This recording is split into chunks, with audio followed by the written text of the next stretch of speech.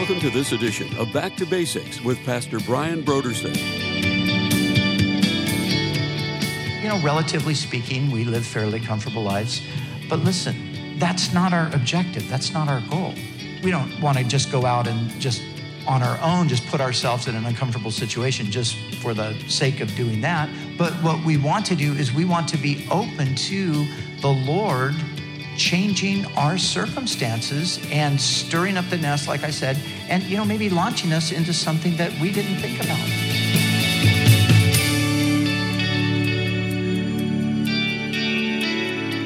Today on Back to Basics, Pastor Brian continues his study in the book of Acts. Join us as Pastor Brian concludes his teaching on Acts, chapter 8, verses 1 through 8, in a message titled, Joy in the City.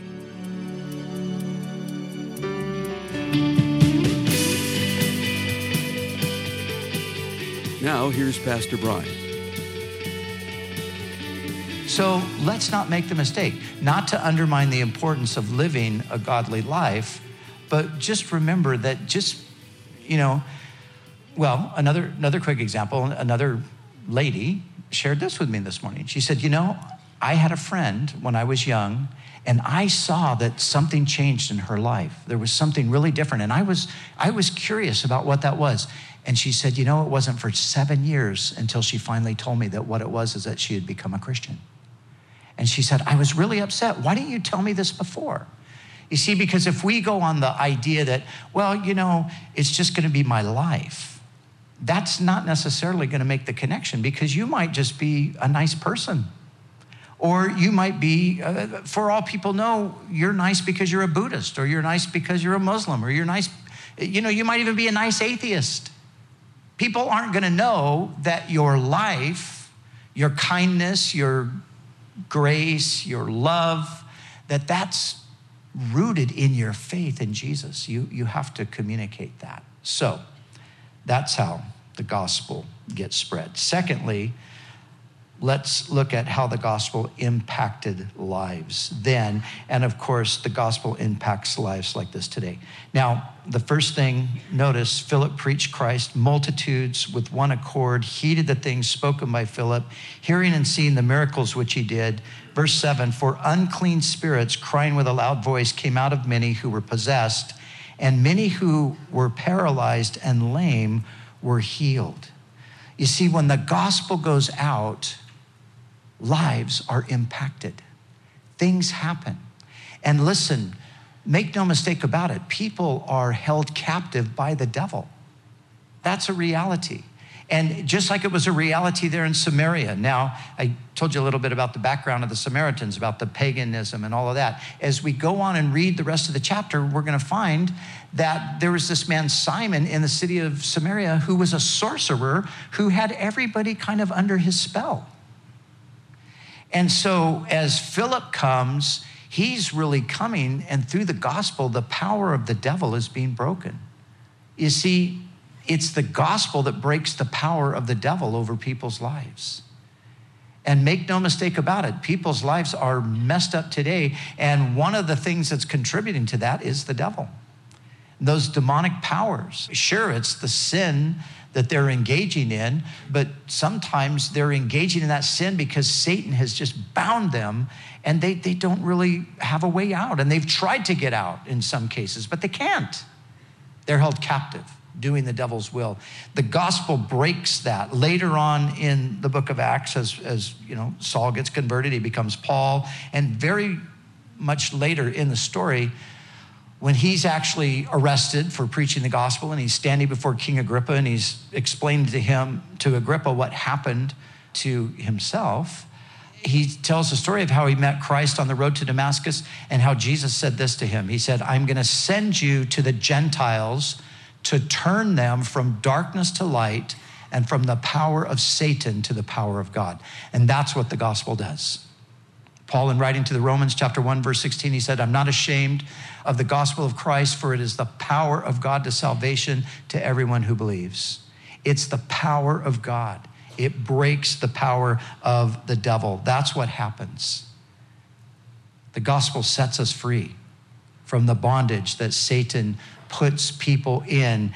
and liberates us. And then we read here, there's healing that takes place. And listen, healings still take place. Physical healings still take place. God knows when to heal. He's sovereign. And yet when the gospel goes forth, many times God brings a healing. And of course, the overall description that we're having here is really the description of salvation is coming to Samaria. That's what's happening. People are getting saved through the gospel. The gospel is saving them, and in the process, healing them, in the process, delivering them from the work of the devil in their lives. And as we look around us in our world today, I mean, how many of you just think that the world has gone totally crazy? Anybody think that here? It's pretty crazy. I mean, it's like, wow, people think that today, and they not only think it, they believe it, and they're going to insist that you believe it too. I mean, it's pretty crazy stuff today. But you look at the things that people are into, and you look at the captivity that they're held in. How is that going to be dealt with? Well, listen, it's only going to be dealt with through something more powerful than these other forces, and that's the gospel. But when the gospel comes and brings salvation, it brings a tremendous change. It impacts people's lives. And then, thirdly, look at what happens. The gospel transformed the city. Look at the 8th verse. And there was great joy in that city.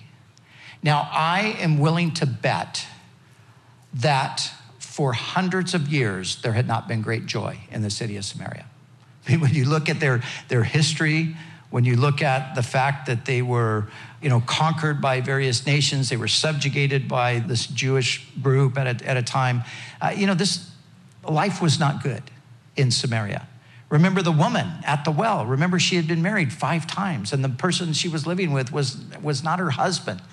So what's that an indication of? That's an indication of, man, I can't find anything to fulfill me. I can't find anything to make me happy. So I am willing to bet that there had not been any joy in that city, maybe ever. But here's the report now. And there was great joy in that city.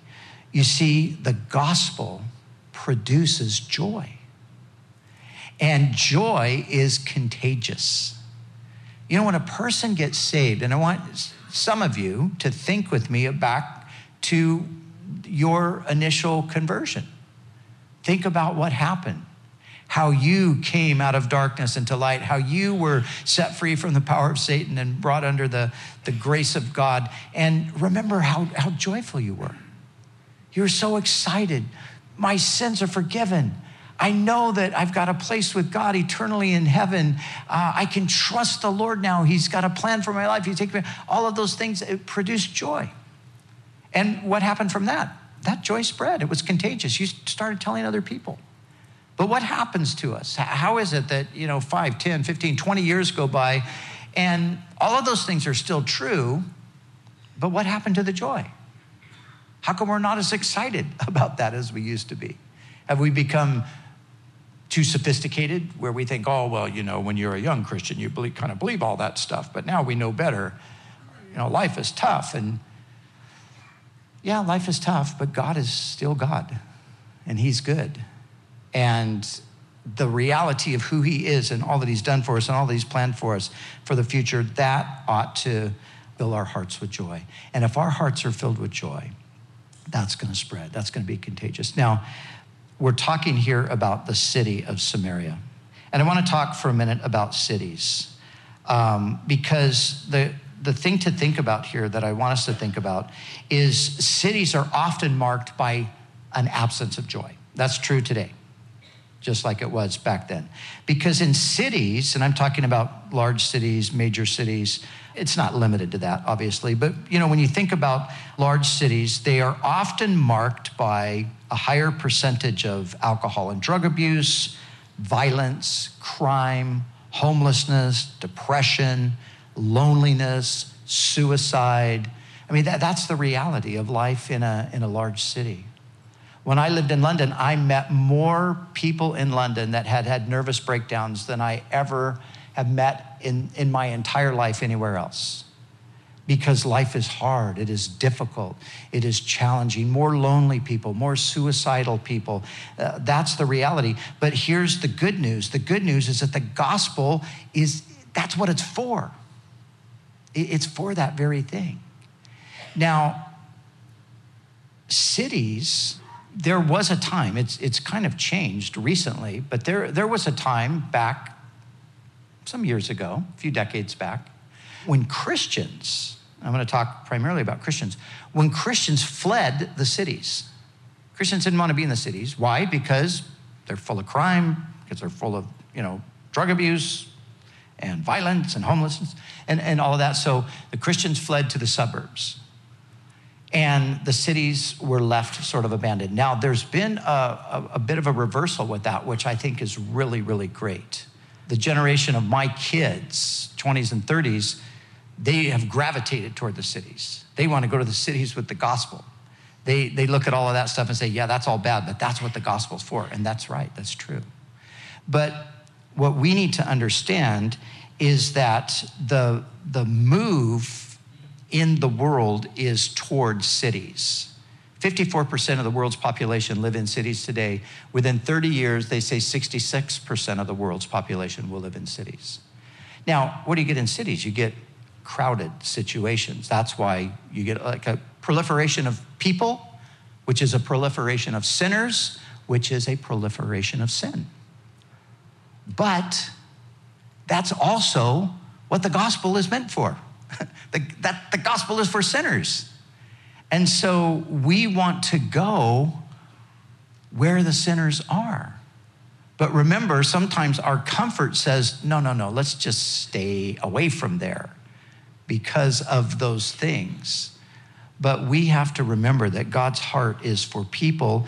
And so we want to be aware of where the people are. And we want to consider going there, help people get there, knowing the potential in the city for the spread of the gospel is great. So we're talking about a bunch of things today, I realize that. But let's not forget that we're talking about Jerusalem, Judea, Samaria, and to the ends of the earth. We're talking about it's us. In this generation, we're the ones responsible. We have to get out there. We have to get the gospel to these places.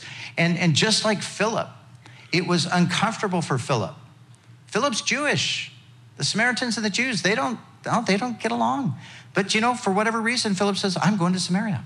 And he goes and he preaches, and there's a great work of God's Spirit that takes place there. And so I'm saying this, I want to challenge some of you, and especially those of you that are younger, maybe in your 20s or 30s or 40s, to think about this, to realize that God might want to do something through you in a city, because all it takes is for one life to get changed, one person to get set free from sin and oppression, for one person to get healed, and as they're filled with joy and they start to just naturally talk about what's happened, that can just create a chain reaction. It's the potential is there in these cities. And so we want to recognize that and understand that this is part of what all of this is about, being Christians. Becoming a Christian is not simply just to settle into the good life, the comfortable life, to live out the American dream. The Lord intends to get the gospel to all people, and so he hasn't called us to settle into complacency. Now, I'm not saying that we can't live a comfortable life. I mean, living in Orange County, you kind of do live a comfortable life for the most part. Not diminishing that people do have problems. Of course they do. But, relatively speaking, we live fairly comfortable lives. But listen, that's not our objective. That's not our goal.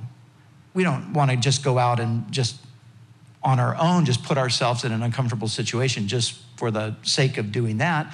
But what we want to do is we want to be open to the Lord changing our circumstances and stirring up the nest, like I said, and maybe launching us into something that we didn't think about, or something that we weren't really preparing for or something. Maybe we weren't preparing for it, but God was preparing us for it. So the point here is this. God has not called us to settle down and live comfortable lives. He's called us to live missional lives. And a missional life is basically seeing yourself as you're on a mission 24/7. That's what I am. I'm on mission 24/7. That's what it is to be missional. So wherever I am, whatever I'm doing, and I'm saying I here as, plurally, including us. I'm not telling you what I am doing, but I am hopefully doing this. I want to live missionally. I want to live my life for what God has. And if we all are living that way, the potential for the gospel to advance increases dramatically. And as God sends us into cities, or, it doesn't have to be a city. Obviously, God loves everybody everywhere, right? So it could be a village. Sometimes people go to villages, little tiny villages. It doesn't matter. The point is that where the gospel hasn't gone, that's where it needs to go. And sometimes we overlook the place right in front of us like a big city because we think, oh, they've got plenty of churches, they got this and that. But the reality is they don't have the gospel. So we want to live missionally, meaning that, Lord, here I am. I'm ready for you to interrupt me. I'm ready for you to interfere with my plans in my life and do what you want to do. If you want to send me in a new direction, if you want to send me to a new location, if you want to ship me across the planet, Lord, here I am. I'm available. That's how these guys were. That's how Philip was. Uncomfortable as it was, Philip goes to Samaria. And what does he find? Lo and behold, a completely receptive group of people who are just amazed at the gospel that he's preaching, and they receive it, and there is great joy in the city.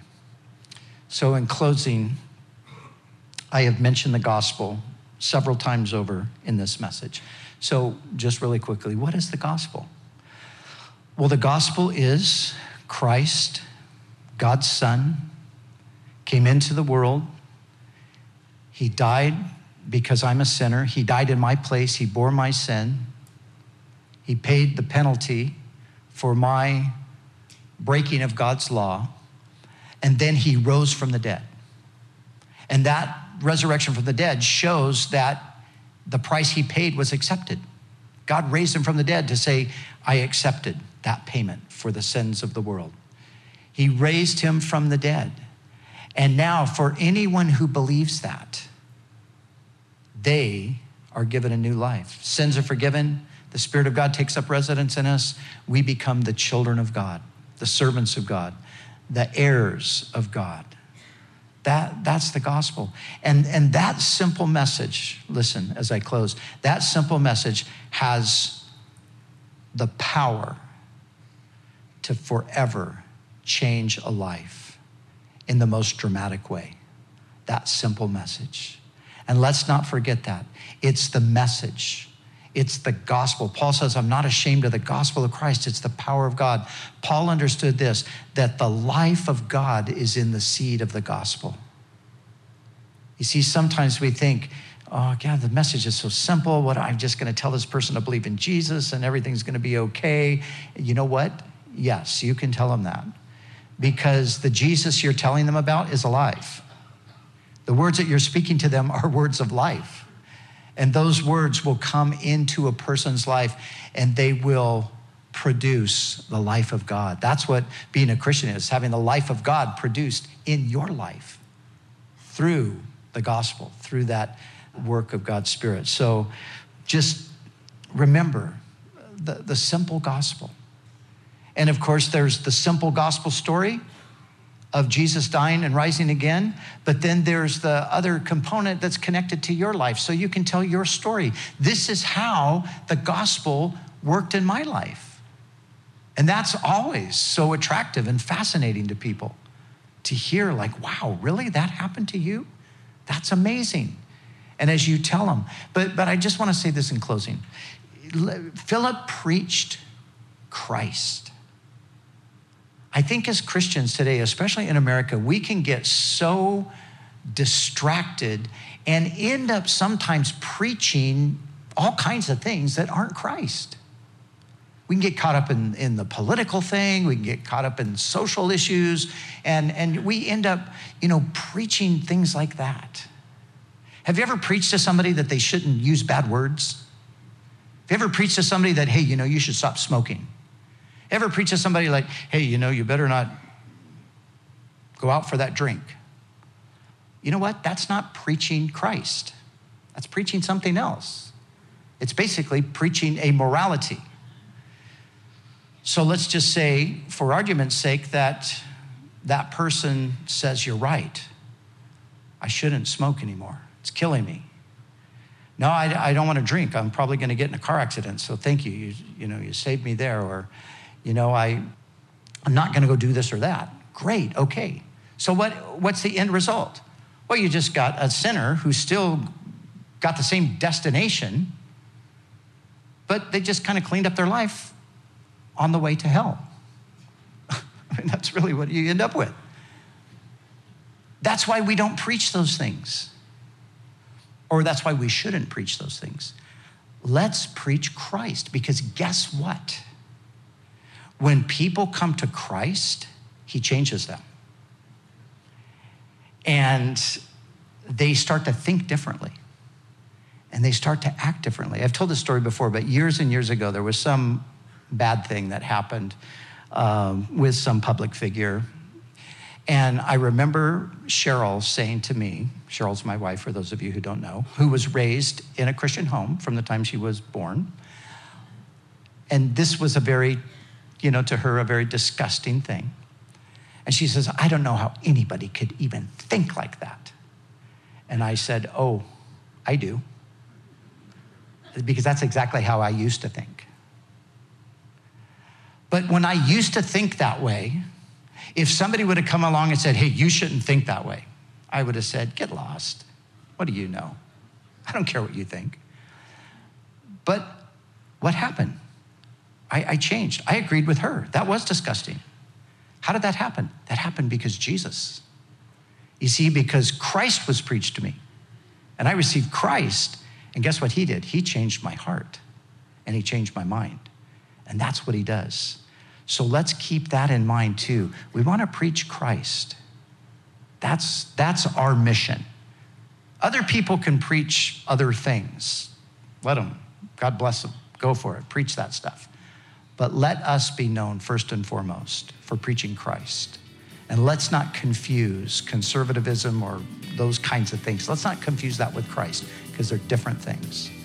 Philip went and preached Christ to them. And that's our mission.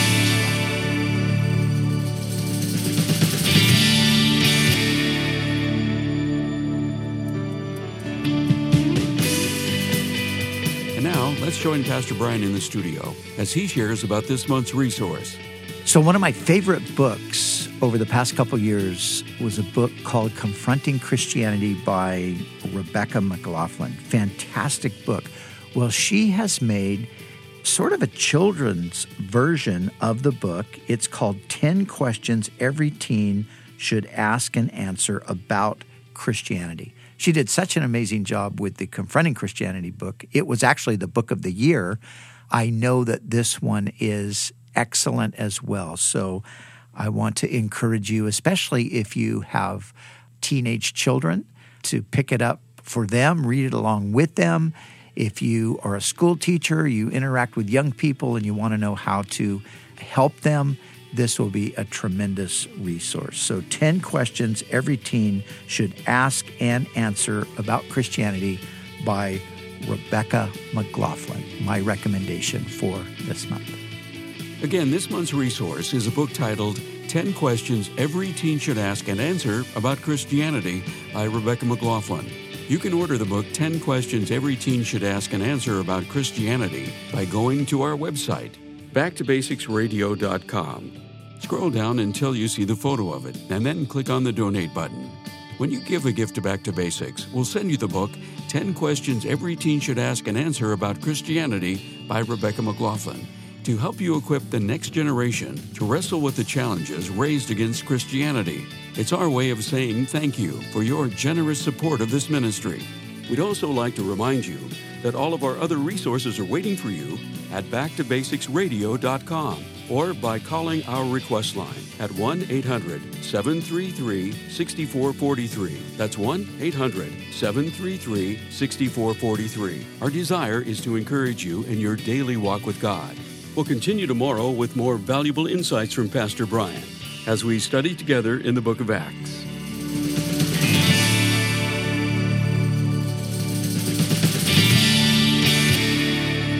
Back to Basics is the preaching and teaching ministry of Calvary Chapel, Costa Mesa, California.